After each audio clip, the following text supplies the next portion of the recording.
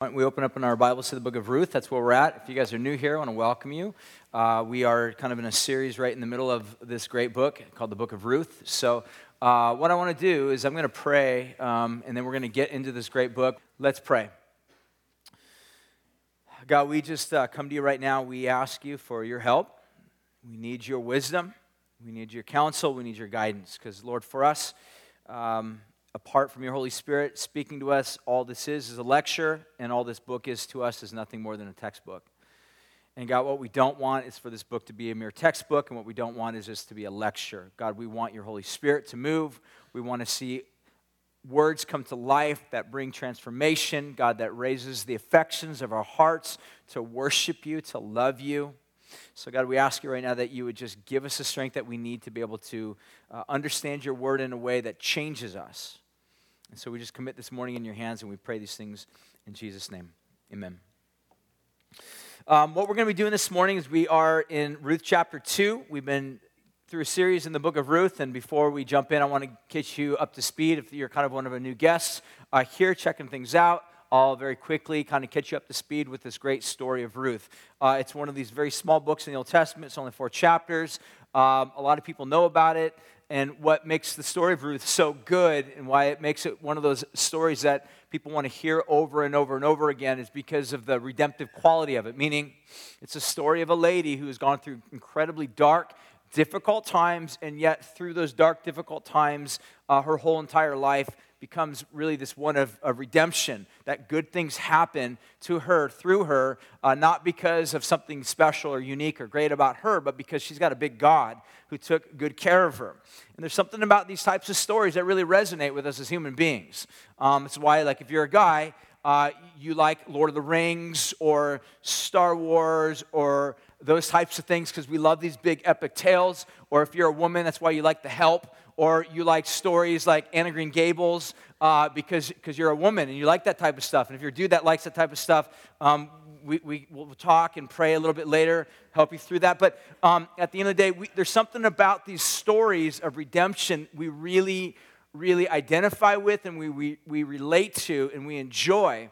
And that's why one of the story of the book of Ruth has been in sort of the mainstream of our understanding of good stories. For so many hundreds and thousands of years is because it has those types of qualities. But what I want you to understand is the story of Ruth is actually a story within a story. And it's a story within God's story. And it's significant to us because it actually plays a very major role in the ultimate story of God's story. So with that, I want to give you a very quick, brief rundown as to what's happened. It starts off with a lady by the name of Naomi. Her name means sweetness or pleasant or happiness. And she's married to a guy by the name of Elimelech. His name means my God is king. And so they were living in a region called Bethlehem. And Bethlehem literally means house of bread. And ironically, there was famine within the house of bread. And so Elimelech led his wife Naomi and their 2 sons, Mahlon and Chilion, which basically translates those 2 names, sickly and pining, not good names. It'd be like if you named your kid hepatitis C and the other one cancer. You just don't name kids those. And so they move off into another region, a place called Moab. And Moab was an area that God actually forbid the people of Israel to have any dealings with, not because so much as them being bad people, but because they worship bad gods, false gods that enslaved the people. They worship a god by the name of Chemosh. And so the reason why they moved out of the region of Bethlehem was strictly financial. Because what had happened, because there was house of bread in there, Elimelech saw opportunity in another area that was completely godless. Elimelech made the mistake that sometimes some men make, that rather than looking for the welfare and the well-being of their family, trying to ask the questions, where's a good church? How can my kids meet good, godly people so that they can grow in righteousness, and how to move into a new area based upon a lot of other factors instead of just simply it being solely financial. Elimelech made simply a financial move, and as a result, his family paid for it dearly. And in the process, their 2 sons, Mahlon and Chilion, married 2 Moabite women by the name of Ruth and Orpah. In the process of the storyline, Mahlon and Chilion die, and Ruth's husband, Elimelech, dies. So great tragedy and darkness and depression and hardship basically falls onto the lives of these women. And Naomi hears rumor that there's famine back, not famine, but there's food now back in the land of Bethlehem, and so she begins to move and make her way back into Bethlehem because at this point, there's no reason for her to live in Moab. And as she's walking back, both of her new daughters-in-law, or her daughters-in-law, are following her back. One of the daughters-in-law by the name of Orpah turns and goes back. She realizes that she has a better opportunity at getting remarried, having children by going back to Moab as opposed to following Naomi back into the land of Bethlehem. However, Ruth actually has a conversion experience. God changes her life, rescues her, opens her eyes, and it's one of the most beautiful verses in the Bible where here Ruth pulls Naomi aside and says, where you go, I will go, and where you die, I will die, and where you sleep, I will sleep, and your people will be my people, and your God will be my God. And it was because she had met God, and her life was changed, and so she realizes she wants to follow Naomi. And in spite of the pain and the hardship that Naomi has fallen into, Ruth is committed to Naomi as her mother-in-law, but probably so much because she's even more committed to her God. So when they come back in the land of Bethlehem, you have two women that, for the most part, have lost everything. They have no husband. There's no male in their life. In that culture, to be a female without any male influence in your life, whether it be an older brother, a dad, a great uncle, somebody who had some sort of male authority or power within your life, you basically were rendered not only invulnerable or vulnerable, but at the same time, you were valueless. No one cared for you. You were in a place where you would find yourself in a dangerous predicament, where you immediately would want to try to figure out some way to get married again if you can. But the strike against Ruth in immediately getting married again is that Ruth has been married for 10 years and she never had a baby. So in that culture that highly values having children, predominantly having male children, here you got Ruth, who not only has lost a husband, but has never had a baby. So again, in that culture, Ruth would have kind of had these rumors spread about her as to, nobody wants Ruth. She kind of would have been a person that no one would have wanted or desired. She would have been an outcast. So Ruth wakes up in one morning and says, we've got to get food, because remember we pointed out there's two major problems in the book of Ruth. They have to do with food and they have to do with family. And they needed food, they needed to survive. Ruth says, I'll go out and go find some food. The writer of the story, narrator, writes the book in such a way that kind of adds this little flavor to the text, and it says, and it just so happens to be, or maybe a modern day English translation might be, just by a strike of luck, Ruth stumbles upon the field of this guy by the name of Boaz. Now, obviously, the narrator does not believe in luck, but does obviously believe in a good type of tension within the story to kind of keep us on our toes, to just realize this is not coincidental, that God is actually plotting something. God's moving. God's doing something that's even beyond our comprehension, that God's in the plan, in the business of doing something, even though it would seem as if he's not doing anything, or if he is doing anything, he's actually plotting their evil. And that's really not what's happening. That's what the narrator of the story wants us to know, that God is actually plotting for their good. So food gets taken care of because Ruth comes home that night after gleaning, and she comes back with a truckload of food. It'd be equivalent to her going out in the morning, saying, Mom, I'm going to go find some food. So she goes and rummages behind the massive trash cans behind Costco, looking for, half-eaten croissants or stale food or, rotten fruit. And she's looking for some sort of food to come home. And the manager comes walking out and says, what are you doing? She's like, I'm looking for food. And he says, come on in. And he gives her just a truckload, boxes and boxes of all sorts of food, everything you can imagine. She comes home, brings this to Naomi, and Naomi's like, I can't believe this. Where did you get all this food?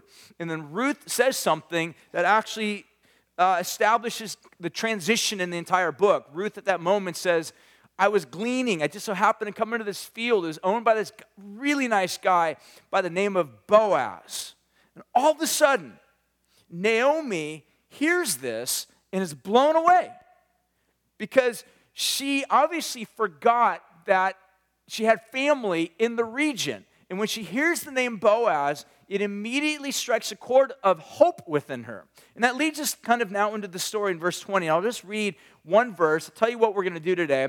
We're going to look at one concept today, and that's it. And the reason why I'm going to just simply zero in on and hone in on one particular concept is because, one, I want you guys to get it. Two, is because it's interwoven throughout the entire book of Ruth. But thirdly, because the book of Ruth is actually in the context of the larger story of God, that the theme or the concept that we're going to be looking at today actually begins in the book of Genesis, is interwoven throughout the entire book, and ends in the book of Revelation. And the word, by the way, that we're going to be looking at, or the concept that we're going to be taking a look at, is really this idea of redeemer. Who is Boaz is identified as a redeemer. So I'll read the verse, and then we'll get to work at it. Hopefully, it'll make some sense to you, and hopefully at the end, you guys will see Jesus through it all. So here's what it says, verse 20. And Naomi said to her daughter-in-law, "May he be blessed by the Lord, whose kindness has not forsaken the living and the dead." Naomi said to her, "This man is a close relative of ours. He is one of our redeemers." One of our redeemers. Now, with that being said, the word redeemer is very significant because, like I said, it's all throughout the Bible. So I want to try to get a little bit of better understanding as to what a redeemer is, how it plays into the book of Ruth, but again, how the book of Ruth actually plays in a larger context and the storyline of the entire Bible. Now, what you need to know about the Bible is that the Bible, sometimes in the hands of some people, can be simply reduced as being merely nothing more than just simple an instruction book. It's definitely an instruction book. We're told that all these things that were written aforetime were written for our instruction. The Bible is laws and rules to instruct us and to guide us. It's not less than that, but it is more than that. Because the Bible is not just simply a composite of instructions for us to follow, it's also a narrative. It's also a story. It's a true story about God who created all things, who is at work and cares about his creation so much so that he's seeking to bring about a restoration and a redemption of his creation that has taken a horrible downturn. It's the story of God. And this is why the book of Ruth is so important, and these are why the themes of redemption in the book of Ruth are so important. It's because ultimately they're actually situated within the larger narrative and the storyline of the Bible itself. So let's take a look at a couple things. First and foremost, I want to try to understand two ancient laws, all right? So in some ways, we got to tackle some of these ancient laws and ideas. So for some of you, if you're bored, take a nap. I'll wake you up in 5 minutes or so when it gets really good. But for the most part, just listen to what we're going to try to look at here. The first of which has to do with what's called the Levirate laws. The Levirate laws, all right? I'm going to try to explain what these mean to you guys so they make sense. The Levirate laws. The word Levirate literally comes from the Latin, which means levir or brother-in-law. Basically, it has to do like this. And by the way, this law is actually found in Deuteronomy 25. And it has to do with God actually setting up a situation or a system. So let's say, for example, you're married. All right, say you're a guy, you're married, and you've got two other brothers. All right, and while you're married to your wife, you never had a child with your wife. For whatever reason, you're too busy, whatever the situations where you just were never able to get and have a baby. All right, and let's say you die. Now, God actually set up a situation where now he created a program or a system so that one of your brothers would carry on your name. Because if you died and you never had a baby and you live in a male-dominated society where they highly value men, the way that you carry on your family name or your lineage is by having a son. All right? You carry on the son's name, or you carry on the name of your son or your family name through the lineage that is going to continue to go on and on. So having children, in particular having men, was very important. Not just because, there's something unique about men other than the fact that men obviously were able to carry on the family name. So if you were married and never had a son and you died, that would mean that now your name would die with it. But God created a way so that, in a sense, your name could be resurrected. You could live on. And God created this system called the Levirate laws. And again, I said it's found in Deuteronomy chapter 25, where if you had a brother, what your brother can do is he can take this obligation. Now, he doesn't have to do it, but he can take the obligation to himself, whereby he can pull your surviving widowed wife aside and say, I'd like to help out, and I'd like to carry on my brother's name. I want to marry you, we'll have a child, and the child that we have doesn't belong to me, it belongs to my dead brother. I'll give the child back to you. His name will continue to carry on. And so that firstborn son now goes back to the dead son, the dead brother. Is all this making sense to you? I heard crickets. Okay, so the point of the matter is that God actually cares about the living and the dead. God created the system so that the dead brother can have his name to continue to live on in some way by having his family name redeemed, all right? So that was called the law of the Levirites. Now, the reason why that's significant is because there are 3 times in the entire Bible that this idea of the Levirate law actually comes into play. It comes into play in Genesis chapter 38. I'm not going to go into the story of it. If you want to check it out, you can read it yourself. It also comes into play, again, like in the verse I just read, or reference in Deuteronomy 25. But some scholars and theologians actually believe that it also comes into play in the book of Ruth. Where here, this guy Boaz, a kinsman redeemer, rises up, and some believe he's actually going to perform the Levirate vow, or the Levirate law, that he's actually going to take one of his distant relatives who died and restore and redeem the family name and to carry on the family lineage. Now, a lot of scholars have actually debated this, and I'll tell you very quickly theologically, for those of you that are theological nitpicks like myself and geeks like myself, that basically this has been a long-standing argument as to, is this actually a Levirate marriage or not? I'll tell you, the major consensus usually comes to that, no, this is not actually a legitimate Levirate marriage. Anybody want to guess why this is not a legitimate Levirate marriage? It's not his brother, but it doesn't have to be a brother. It can be a relative. So even if it's a distant relative. Someone says something else. Moabite. You got it. All right. Most scholars actually believe because Ruth was a Moabite, meaning she was a foreigner. She was an outsider. She didn't belong to the people of Israel. So therefore, there was no obligation whatsoever for Boaz to actually perform the Levirate laws in order to bring her back into the family line, to carry on a son, to carry on the lineage, the name, because she was a Moabite, which actually adds a little bit of an intrigue to the story, because if that's true, we know the end of the story is that Boaz actually does end up marrying her, does end up performing the rite of marrying her and bringing the son back in. At the very end of the story, in chapter 4, we're told that the baby is actually brought to Naomi, given to Naomi, and says, this is your son. It's absolutely amazing. So really, at the end of the day, what we see here, if this is the case, that Boaz is a man of such upstanding character that even though the letter of the law says you don't need to do it, Boaz says, but the spirit of the law says, go to the outcast, go to the foreigner, go to the wounded, the hurting, those people that don't belong, and bring them in. It's amazing. Like, Boaz is a man of such upright character. He's not bound by the letter of the law, but the spirit of the law is in the heart and at work in the lives of a guy like Moab, or in the lives of a guy like Boaz. Even in the midst of a season that we know is what's typically called the time of the judges, and it was a very dark, difficult time for the people of Israel. So that's the ancient Levirate marriage laws. The second thing I want to take a look at is the main one, is this idea of the kinsman redeemer. The Hebrew word for this is goel, and it's basically found throughout the entire Bible. I'm going to try to break this down for you. Kinsman redeemer. It's not as difficult as it sounds. Again, for some of you, it might be a brand new word, brand new phrase. Let's first of all tackle kinsman. What does kinsman mean?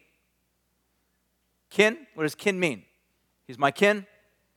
Brother, relative, right? So kinsman, someone who is a relative, part of the family member. They belong to your family. They could be a brother. They could be an uncle. It can be a distant uncle, a distant cousin. They're in the family line. That's what a kinsman is.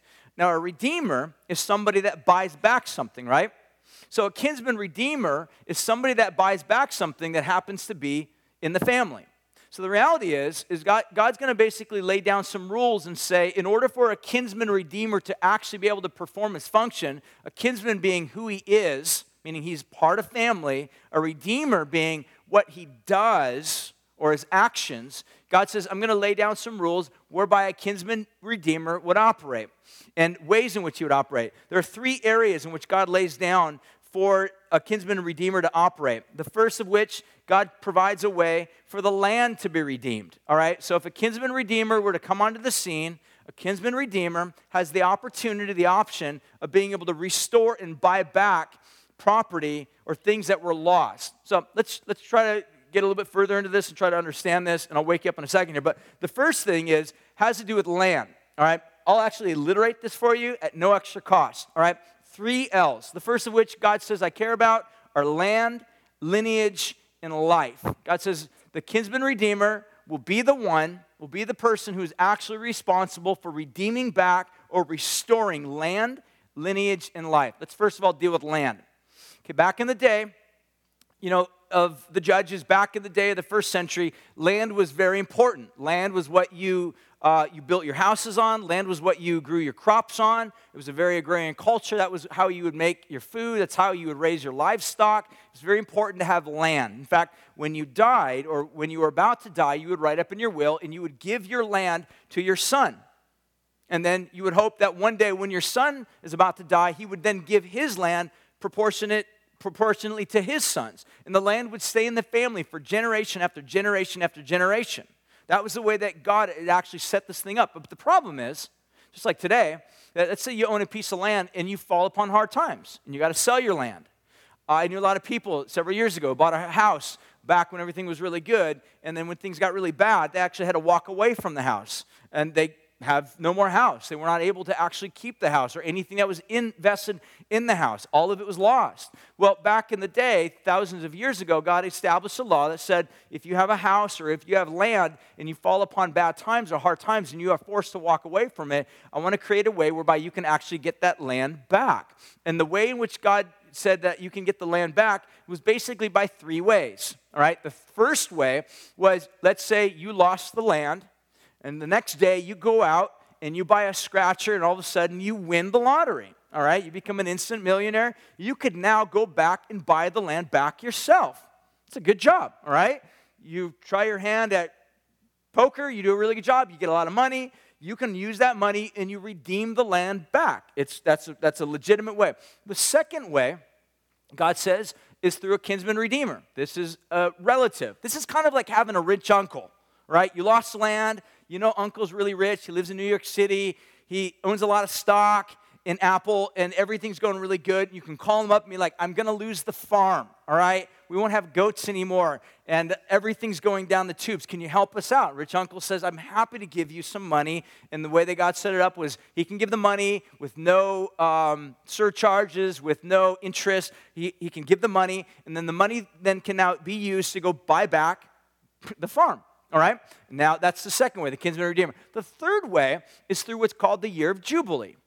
This is just an arbitrary, every several years, God created the system so that what would happen is that in the year of Jubilee, everybody gets their land back. Everybody. Doesn't matter who you are. If you sold it, if you lost it, if you fell upon hard times, God just says in the year of Jubilee, it'll all be given back to you.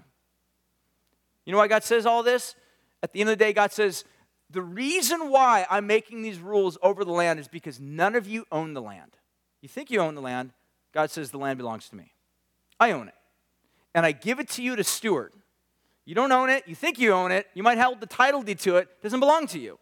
And so therefore, if you're going to be going through like little business deals in which you lose the land, someone else gains the land, and someone gets prideful and thinks this land belongs to me, God says, no. It all belongs to me all the time, at every moment of every day, from now throughout all eternity. And God says, I have the right to claim certain things over the land. And God says, every year of Jubilee, I want all the land to go back to the people who originally were given it to. And so that's how you would get the land back. The second thing, God says, not only land, but lineage. God actually cares about people. And so what happens is if, say, for example, you have a family member, or in a family, let's say the dad falls upon hard times, things get really tough, he can't pay his bills, and you lose the land, but you also realize that the person to whom you owe the money is so exorbitant, you can't pay it back, so now you have to actually work for the guy. So this was actually sort of a form of slavery, where you would go to the landowner or the person that you owe this exorbitant amount of money to and say, I can't pay the bills, I need to work for you. This is equivalent to you going to a restaurant and not having any money, like pulling out your money and you have nothing, your credit card's void, it's not working, and you're like, what can I do? And they're like, we need dishes washed for the next 3 hours. You're like, okay. And so you wash dishes for the next 3 hours. And that's kind of the same idea. God says, if for some reason you get sold into slavery, because you've got to pay back your debt, God says, I've also made provisions so that those of you that are enslaved, meaning something is over you, something is controlling you, something has ownership over you, that is by definition slavery. By the way, slavery can extend not just into social terms, meaning you have a dictator over you. Slavery can also be ideas that you have. If you have certain ideas that govern you, let's say, for example, you live with this mentality that you live off of the affirmation of somebody else. So you just desire so much to receive affirmation from a boss, from a boyfriend, from a girlfriend, from a spouse, from a friend. And this is what you live for, that when you don't have affirmation from them, you feel horrible. You feel as if life is not even worth to live. Or when that person who you desire to have a high opinion of comes back and they have a low opinion of you, you feel like you're in the midst of hell. That is control. By definition, you are a slave to that other person's opinion. You're a slave. And this is exactly the same types of things. You can have slavery into sin. You can have social slavery. You can have slavery to ideas and concepts and notions. You can have slavery in the form of addictions. Those are the obvious ones, addictions. But what aren't oftentimes the most obvious ones are things in which we have our hearts subjected to all sorts of other things. So God says, I want to set those people free, and I want to create a system that they can be set free. The third of which is God views life as important. So if you have a brother, for example, or a sister or someone who gets murdered, God actually created a system in the book of Numbers chapter 35 that there would be one, he was called an avenger. Some of your translations might say avenger, but it's actually the Hebrew word goel, which is the same word, kinsman redeemer. There would be a person who'd be an avenger. It's kind of like those, like any Steven Seagal movie, all right? Like anyone. I don't care what it is. Everyone's the exact same storyline. His brother gets killed or something happens. So now the whole point of the movie is Steven Seagal or Von Damme, right? The whole movie is always about him trying to go out and avenge the blood of something bad that happened to someone, all right? And that's the idea. So God says, in the provision of this life, if someone is killed, murdered, there is a kinsman redeemer that will go out, chase him down, and avenge the blood of that person, all right? That's also called the kinsman redeemer. All right, there are 3 different types of qualifications for a redeemer. We'll look at these very quickly. The first qualification is one that he's got to be a kinsman or a relative. This is obvious. We already looked at this. So God says very clearly that in order for a person to be a redeemer, within a family to buy back the land, buy back the lineage, buy back a life, God says they've got to be a relative. They've got to be part of that family line. It can be a brother, it can be a distant relative, it can be a cousin, great uncle, somebody. It's got to be a relative in that sense. So the second thing is God says that he must also be able to pay the price. So if that relative, just because he's a relative doesn't mean that he's in a position to be a redeemer. Because let's say he's a relative, but he's in jail. He's not going to be able to be a good redeemer because he's in jail. Or let's say if he is a relative, but he has no money, he's broke. He can't be a redeemer. So he's got to also have the ability to be able to redeem. The third thing is he must be willing to pay the price. So there's a sense of willingness or volition. And so God says, at the same time, this person needs to be willing. There's got to be a desire. So let me say this real quick. These laws of the kinsman redeemer, they were not under obligation to this. It was an issue of honor. It was an honor of the name. Now, God set this up like this because he actually cares about the land. He cares about the lineage, the name, and he cares about life. So God set the system up to protect this, to prolong this, to keep it going. But the way he set it up was that you need a kinsman redeemer in order to be the person to fit the bill and to fill in this role of doing this. He's got to be a relative, he's got to have the means, and he's got to have the desire to do it. So that's basically, in short, what God says, what God lays out as far as this. Now, in the story of Ruth and Naomi and Boaz, this is why the storyline takes this unexpected turn for the better. Like, if this were to be a movie, immediately, the moment when Naomi hears that Boaz was the one who Ruth goes to the field, the music would change. Like, something would transition, right? Something would happen. Something would become different in the storyline because immediately hope has sort of entered into the scenario. That when Naomi hears that this belongs to Boaz, she immediately begins to realize, wait a minute, this is hopeful. That maybe we won't go on forever being without a family. Maybe we won't go on forever being without any food. That maybe God actually, in the midst of our hardship, is actually paving the way, plotting the scene for our blessing. We've been saying this from the very beginning, that this is really the beauty of the story of Ruth, that the narrator takes us in and out of the emotions and the feelings of Naomi and Ruth, so that there are moments where we feel her incredible pain, but there's also moments where we sense this heightened expectation of hope, like maybe God is actually doing something. And the reality is, this is what we need to really wrestle with when we think about this type of story, because we are all tempted to look at circumstances in our life at this moment of difficulty and hardship or conflict or trials and suffering, and we immediately oftentimes default into the mode of thinking, maybe God really truly does not love me. Maybe God doesn't care for me. Maybe God is not working for my good. Maybe God is actually destructive to me. And we think that. It's almost like we look at the world through this lens, and this lens that we have set up on the side is sort of this ongoing running commentary that's constantly being fueled by the devil saying, no, God doesn't love you, because if he did love you, he would have given you everything you wanted. God really doesn't care about you, because if he did care about you, why would you have gotten that disease? Why would your mom have passed away? Why would you have lost this job? Why would you have lost the house? Why couldn't you be able to pay your mortgage? Why couldn't you get the car you wanted? Why couldn't you graduate from school? And we have this ongoing, on-running commentary that's constantly challenging and calling to question God's motive, God's heart. And the story of Ruth actually comes back to reinforce to us that in reality, even in the midst of suffering and hardship and trials, God's actually plotting for her good. Is it possible? Is it possible that your life is no different? I mean, is it possible that in the very midst of circumstances you may find yourself in right now, that behind what we would identify or call even earlier, like a frowning providence, where it looks as if God is not pleased, God is not happy, that behind all of this, God is actually plotting for our good? That's what the story of Ruth wants for us to catch a vision for this, that God actually has a work in which he's trying to establish and work out for his glory and for our joy.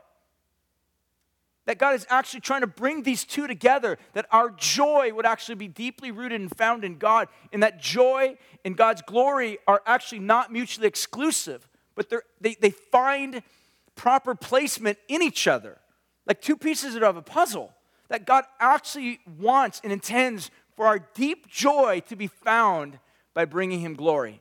And that's what God's working. That's exactly why we look at the book of Ruth and we're like, this is amazing. That God actually was plotting for Naomi's joy. How? Because he was behind the scenes doing something so astronomically huge. We just can't even begin to conceive of it. This past week, one of our community groups in our church, there are two families, two couples within that community group, and they were both pregnant. Both families, and they ironically delivered on the exact same day. And one delivered a young, beautiful, healthy child, and simultaneously another delivered a child that died. In the same hospital, a couple doors down from each other. In the same community group, same relationship, same circle. And in the middle of that, the couple that just had delivered a baby, you can imagine how difficult that feels. I mean, you want to be joyful, but at the same time, your good friends just lost a child, something so dear, something that took 9 months of planning and preparation and prayer and excitement that just was working up to that. They lost something that you have been gifted with. And so they were feeling the sense of like, gosh, how do we respond? They got a text at some point while they were in the hospital from the couple that had just lost their baby, and says, listen, I want you to know that my wife and I are so happy for you, and we want you to feel joy in spite of our loss. So the reality is like how can somebody who's lost a child, something for which a good friend of yours has just had a child, and they're in their arms being able to celebrate and enjoy that incredible gift while you have had that incredible gift taken away from you and you're at a loss, how can someone like that actually shout blessing upon somebody else, even in the midst of insane loss. The only way I can see it is if somebody who can say that has a big view of a big God. That God somehow is so much bigger than the difficulties and the hardships and the trials and the suffering and the pain and the frowning providences and all these things that we oftentimes bring together and just we begin to sit in our world and we kind of let this commentary run in our minds that God is not for us. God doesn't care for us. God doesn't love us. God is against us because look at what he's done. Look at what he's taken away. Look at what he's kept from you. Look at what he's stolen from you. And yet the story of Ruth comes back to us and say, no, really behind the scenes is this God, this very big God that actually is plotting something so big. And perhaps the reason why we don't have all the answers yet and may not ever even get all the answers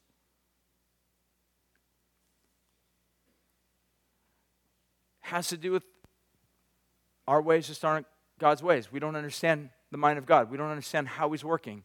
But what we can be certain of is that God is doing something behind the scenes. And perhaps it's because we're only in chapter 3 of a 30-page drama in our own lives. And so the lack of information we have leads us to falsely conclude things about God that just simply aren't true. And perhaps before the day's over even, you might step back and think, how could I have ever thought that about God? Because look what he did in my life. That's the story of Ruth. That's what it teaches us, that this big God is actually doing such an amazing work. This is one of the reasons why the story of Ruth is so intriguing for us. But again, like I said earlier, the book of Ruth needs to be looked as a story or a narrative within the larger narrative. It's a subplot. The book of Ruth, that's all it is. It's a little dramatic subplot in the larger story because we know where the writer of the story is actually going to because the story ends by saying, you know, Ruth had a baby from Boaz, and that baby was then given to Naomi, and then that child then had a son, and then that child had a son, and the son of that child happened to be the great King David. So you read that and you think, subplot leading to a bigger plot. And we know the story because from King David would come the Messiah. Again, David was a subplot leading to the bigger plot. That God was doing something in the life of Ruth. There's a redemptive purpose that God is working through this. Do you know that throughout the Bible, God is actually identified or called as a redeemer? Do you know that? Throughout the Bible, God is identified as a redeemer. In fact, the very first time the word goel is actually used in the Old Testament is in the book of Genesis, chapter 48. Jacob, the third son, you got Abraham, Isaac, and Jacob. Jacob actually refers to God as his redeemer. Listen to how it goes. If you know something about the story of Jacob's life, he was not always called Jacob. Basically, the name Jacob means heel catcher, someone who trips someone up. So imagine here you are running down a track, and then you have someone who's Jacob, and he kicks your foot and throws your feet out from underneath you, and you trip and fall. And while you're on the ground falling, Jacob runs past you and wins the race and laughs in your face afterwards, all right? Because you lost. And that was basically what the name Jacob means. There came a point or climactic point in Jacob's life where we identify and Jacob wrestles with God. And in that kind of, wrestling match with God, Jacob basically taps out and says, all right, it's over. And in that moment, God looks at Jacob and says, I'm not going to call you Jacob anymore. I'm going to change your name. No longer are you Jacob. Your name will be changed from Jacob, heel catcher, to Israel. The word Israel, the name Israel literally means one who's governed by God. God says, you're not somebody that's going to trip other people up to get past them. That's not who you are anymore. I've changed you. You're a different person. You're a miracle. I've changed your heart. I've changed your fundamental disposition. You're not who you once used to be, Jacob. I'm going to call you Israel. You are somebody that is actually governed by me. And this is the beautiful part of the story. And Jacob says this in Genesis chapter 48. It says, and he blessed Joseph, and he said, the God who my fathers Abraham and Isaac walked, the God who has been my shepherd all my life to this day, the angel who has redeemed me from all evil, bless the boys, and let them, and in them let my name be carried on, the name of my fathers Abraham and Isaac, and let them grow into a multitude in the midst of the earth. Now again, you see a little bit of an interesting cultural context here, again, where Jacob's like, look, let my sons of my son, the grandsons of my son Joseph, continue to live, and let the names of my dad and my grandpa, Isaac, and Abraham be carried on for generation after generation. So you see that concept of carrying on the family name. Jacob says, let their name carry on. He says, the reason why I can even ask that, make that request, because God has been my Redeemer. God changed me. He's actually looking at his past of his life, and he says, I'm a new person. God saved me from who I used to be. I'm not Jacob anymore. I'm Israel. I'm a different person. And I want this new person to carry on lifelong into the lives of your children's children. Second thing is Exodus chapter 6, verse 6. The other time that this word redemption appears, identifying God, it says, I'm the Lord, and I will bring you out from underneath the burdens of the Egyptians, and I will deliver you from the slavery to them, and I will redeem you with an outstretched arm, with great acts of judgment. It says, I will take you to be my people, and I will be your God, and you shall know that I am the Lord your God, who brought you up out from underneath the burdens of the Egyptians. So here's what God's basically saying, is that I want you to understand that Egypt was a place of slavery for you. It was a place of tyranny. It was a place where you were under oppression. You couldn't free yourself. You can just walk up to Pharaoh and be like, I'm done. Can I go now? Like, it just doesn't work that way. That's not how addictions work. You don't just walk up to an addiction and be like, meth, I'm done, later. It just doesn't work that way. Different types of sin and things that we find ourselves. You don't just walk up to the banker, for whom you owe like $200,000 on your house and be like, you know what? I don't like debt anymore. I'm done. Later, I'm walking out from underneath this, and we'll just call it even now. Like, you can't do that. You can't walk out from underneath your debts or the things that own you, because they own you. The only way that you can walk out from underneath those things is you got to have a deliverer. It's the whole storyline of the book of Exodus, that God actually poises himself and says, I will be your deliverer, and I will deliver you, and I will redeem you with my outstretched arm. It's this picture that God says, I will save you, I will restore you, I will take you out from underneath the tyranny of the destruction of Egypt. And when we come to the New Testament, what we begin to see is this theme of redemption continues on all the way through the New Testament. But there's this dilemma. I think the dilemma that kind of probably, I would imagine, maybe came up in the minds of ancient Hebrew writers. Because if indeed God is a redeemer, and if indeed God actually described the precedence of how a redeemer and what the qualifications of a redeemer are, if God says, here's what a redeemer needs to be. He needs to be a relative, a redeemer needs to be able to have the means, a redeemer needs to also be willing. If that's the case, I would imagine if I was Jewish hundreds and thousands of years ago trying to understand the Bible, I would have a hard time understanding how is it then can God redeem his people? God's not a human being. God's not one of us. He doesn't have flesh and bone. He doesn't suffer like us. God can't die like us. How can God, if he's one of our relatives, how can he legitimately be one of our redeemers if he's not one of us? And then you come to the New Testament, and then you begin to realize this concept of redemption is literally interwoven from the very beginning of the story all the way to the very end, where once you begin to see the storyline begin to come to pass, you begin to realize God's solution for him being able to be Israel and ultimately the world's redeemer is that he actually does take upon himself human form. He does become a man. He does become one of us. And so we see, first of all, that Jesus was a kinsman. He was a relative. Romans chapter 8, verse 3 says this, for God has done what the law, weakened by the flesh, could not do by sending his own son in the likeness of sinful flesh. In other words, that's God's way of saying, Paul's way of saying, that God actually became one of us. This is why it matters that Jesus was born to a virgin in a stable, that literally God became a man, that the infinite God took on finite limitations, that the God who creates all things, owns all things, chose to live in a little stall that animals feed from. That this is our God. That God who is limitless chose to limit himself by taking upon himself human form. Why?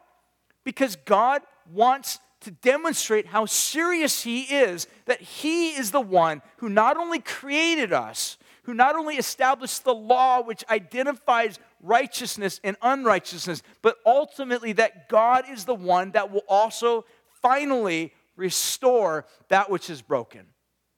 That God has a plan from start to finish, that God is involved intricately in the lives of you and I.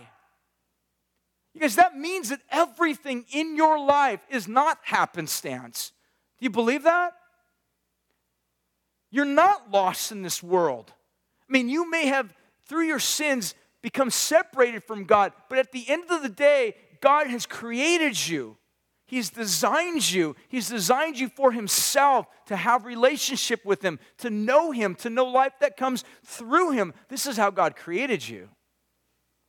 That God is actually active at work in these processes in this world to restore things. This is why the writer of Hebrews chapter 2 says this, "For since therefore the children share in flesh and blood, he himself likewise partook of the same things, that through death he might destroy the one who has power over death, that is the devil, and to deliver all those through fear of death were subjected to lifelong slavery. Therefore he had to be made little like his brothers in every respect, so that he might become a merciful and faithful high priest in the service of God, to make propitiation for the sins of his people." What that basically means, in short, is that it was necessary for God, in order for him to be a good, faithful God, to demonstrate how serious he is about restoring things which are broken, including your life.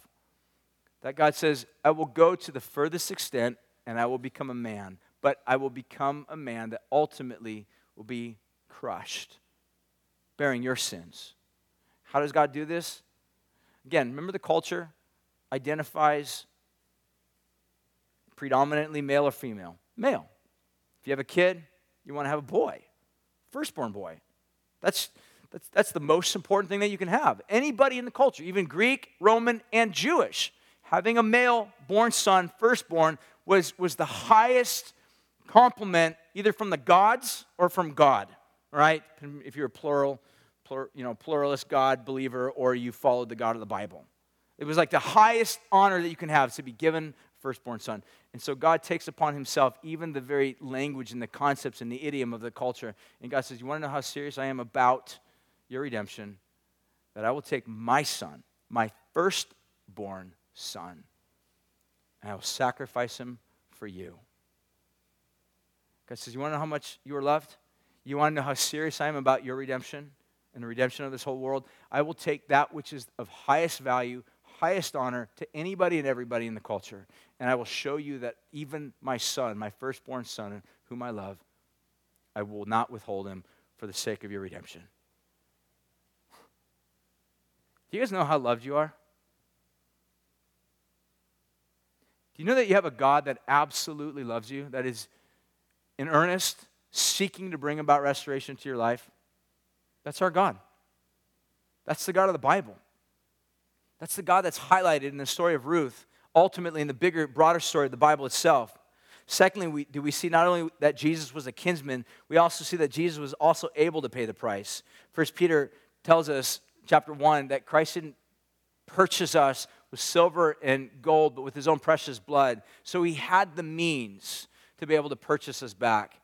Thirdly, we see that Jesus was actually willing to pay the price. He didn't have to, but he was willing to pay the price.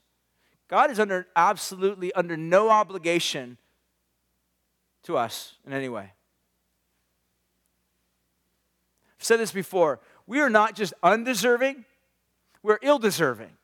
And the distinction is this. Undeserving would be me walking up to you. I've never met you before. You've never done anything to me before. We've never had any dialogue before. And me giving you $50 and saying, "Go get some lunch." You're like, "Oh my gosh, I'm undeserving. I don't even know you." Ill-deserving is if I were to walk up to you, give you $50, you take that $50, you go buy a gun, and you try to assassinate me, and yet I give you another $50. That's ill-deserving. You took something that I gave you out of my benevolence, my goodness, my kindness, and you actually use it against me. This is what the Bible identifies, is that we are under no obligation whatsoever from God to receive anything from him, yet God keeps showering, blessing, kindness, grace upon grace, upon grace, upon grace, upon all of us. All the time. And there's no obligation. We have no entitlement to it. And it's us who have gotten ourselves trapped into sin. Just why Jesus says, those who sin become slaves to sin.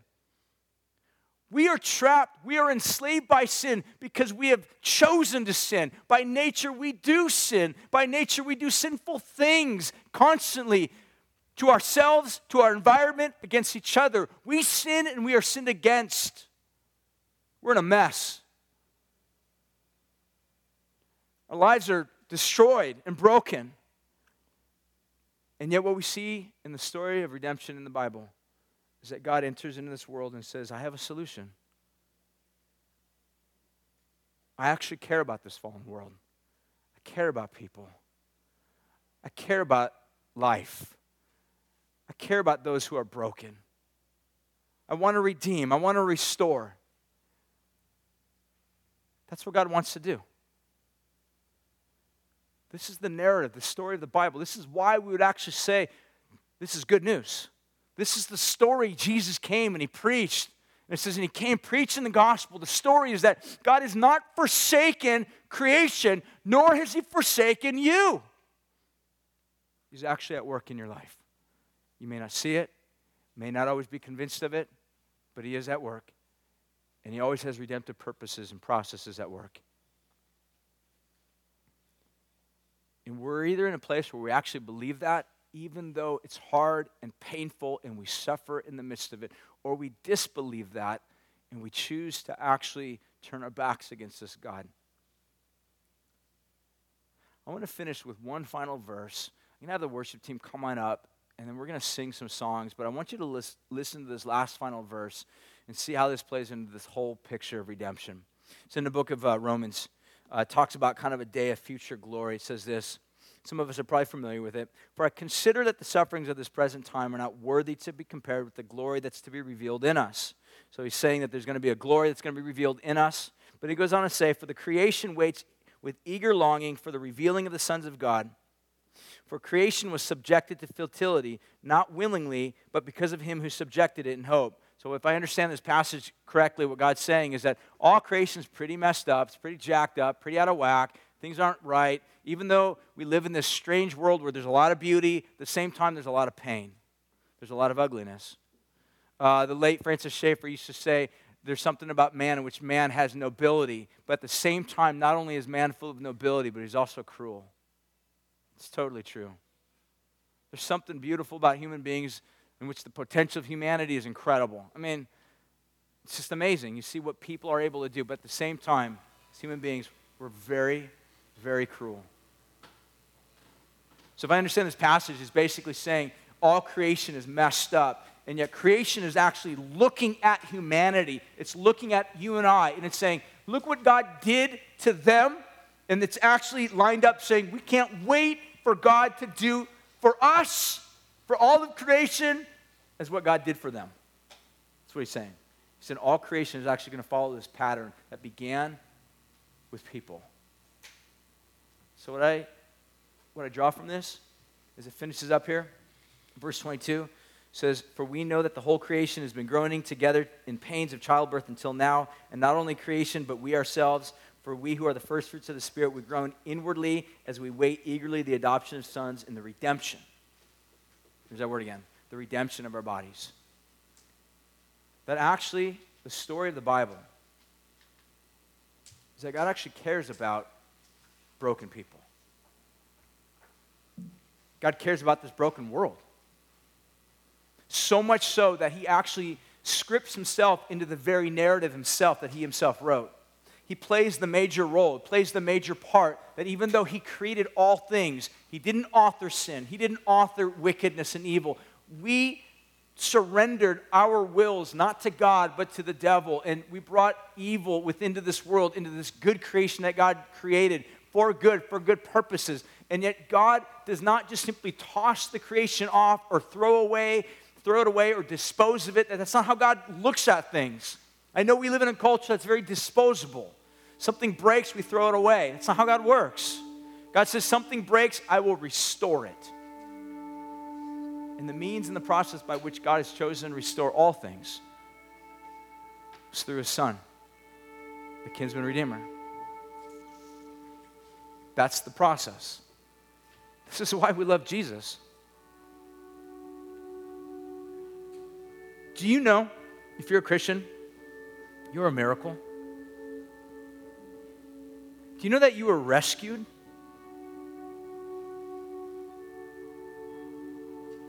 That you are on a path of destruction. The Bible says that at one point you were, as the Bible describes, a son of wrath, of disobedience, that we were on a path of destruction, and yet God rescued us. The way that God rescued us and redeemed us was through his Son, Jesus.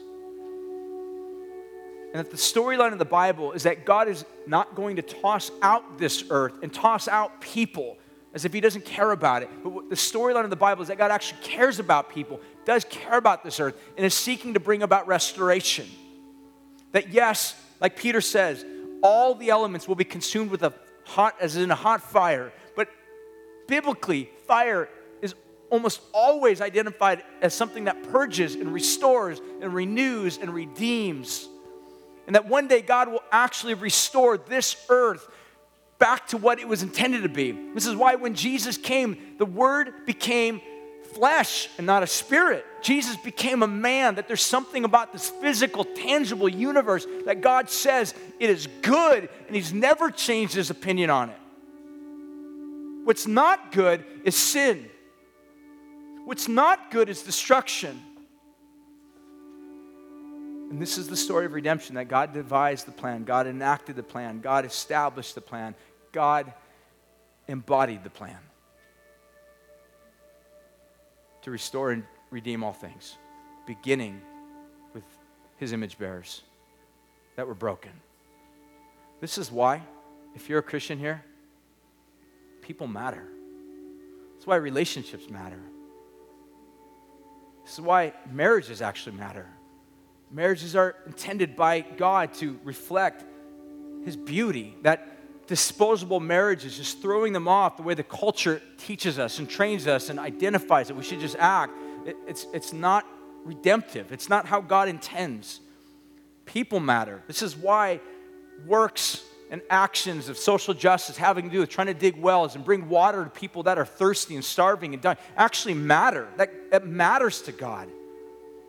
That's why trying to take care of the issue of human trafficking actually matters to God. It should matter to us. God's a redeemer. These are souls, these are human beings, these are people that are made in the image of God, that God seeks to restore and redeem. It all matters to God. We're going to sing, we're going to worship, but I want to invite you into something. Because Christianity is not just simply a list of do's and don'ts of things, laws, rules, regulations. It's not less than that, but it's far more than that. It's a story. And a story is something that welcomes you in, invites you in. That if you look at your life and you think, I'm not redeemed, my life is broken, it's not fixed, you're tempted to look at your life and think it's irreparable. I want to tell you, it's not irreparable. There's hope. Jesus can restore.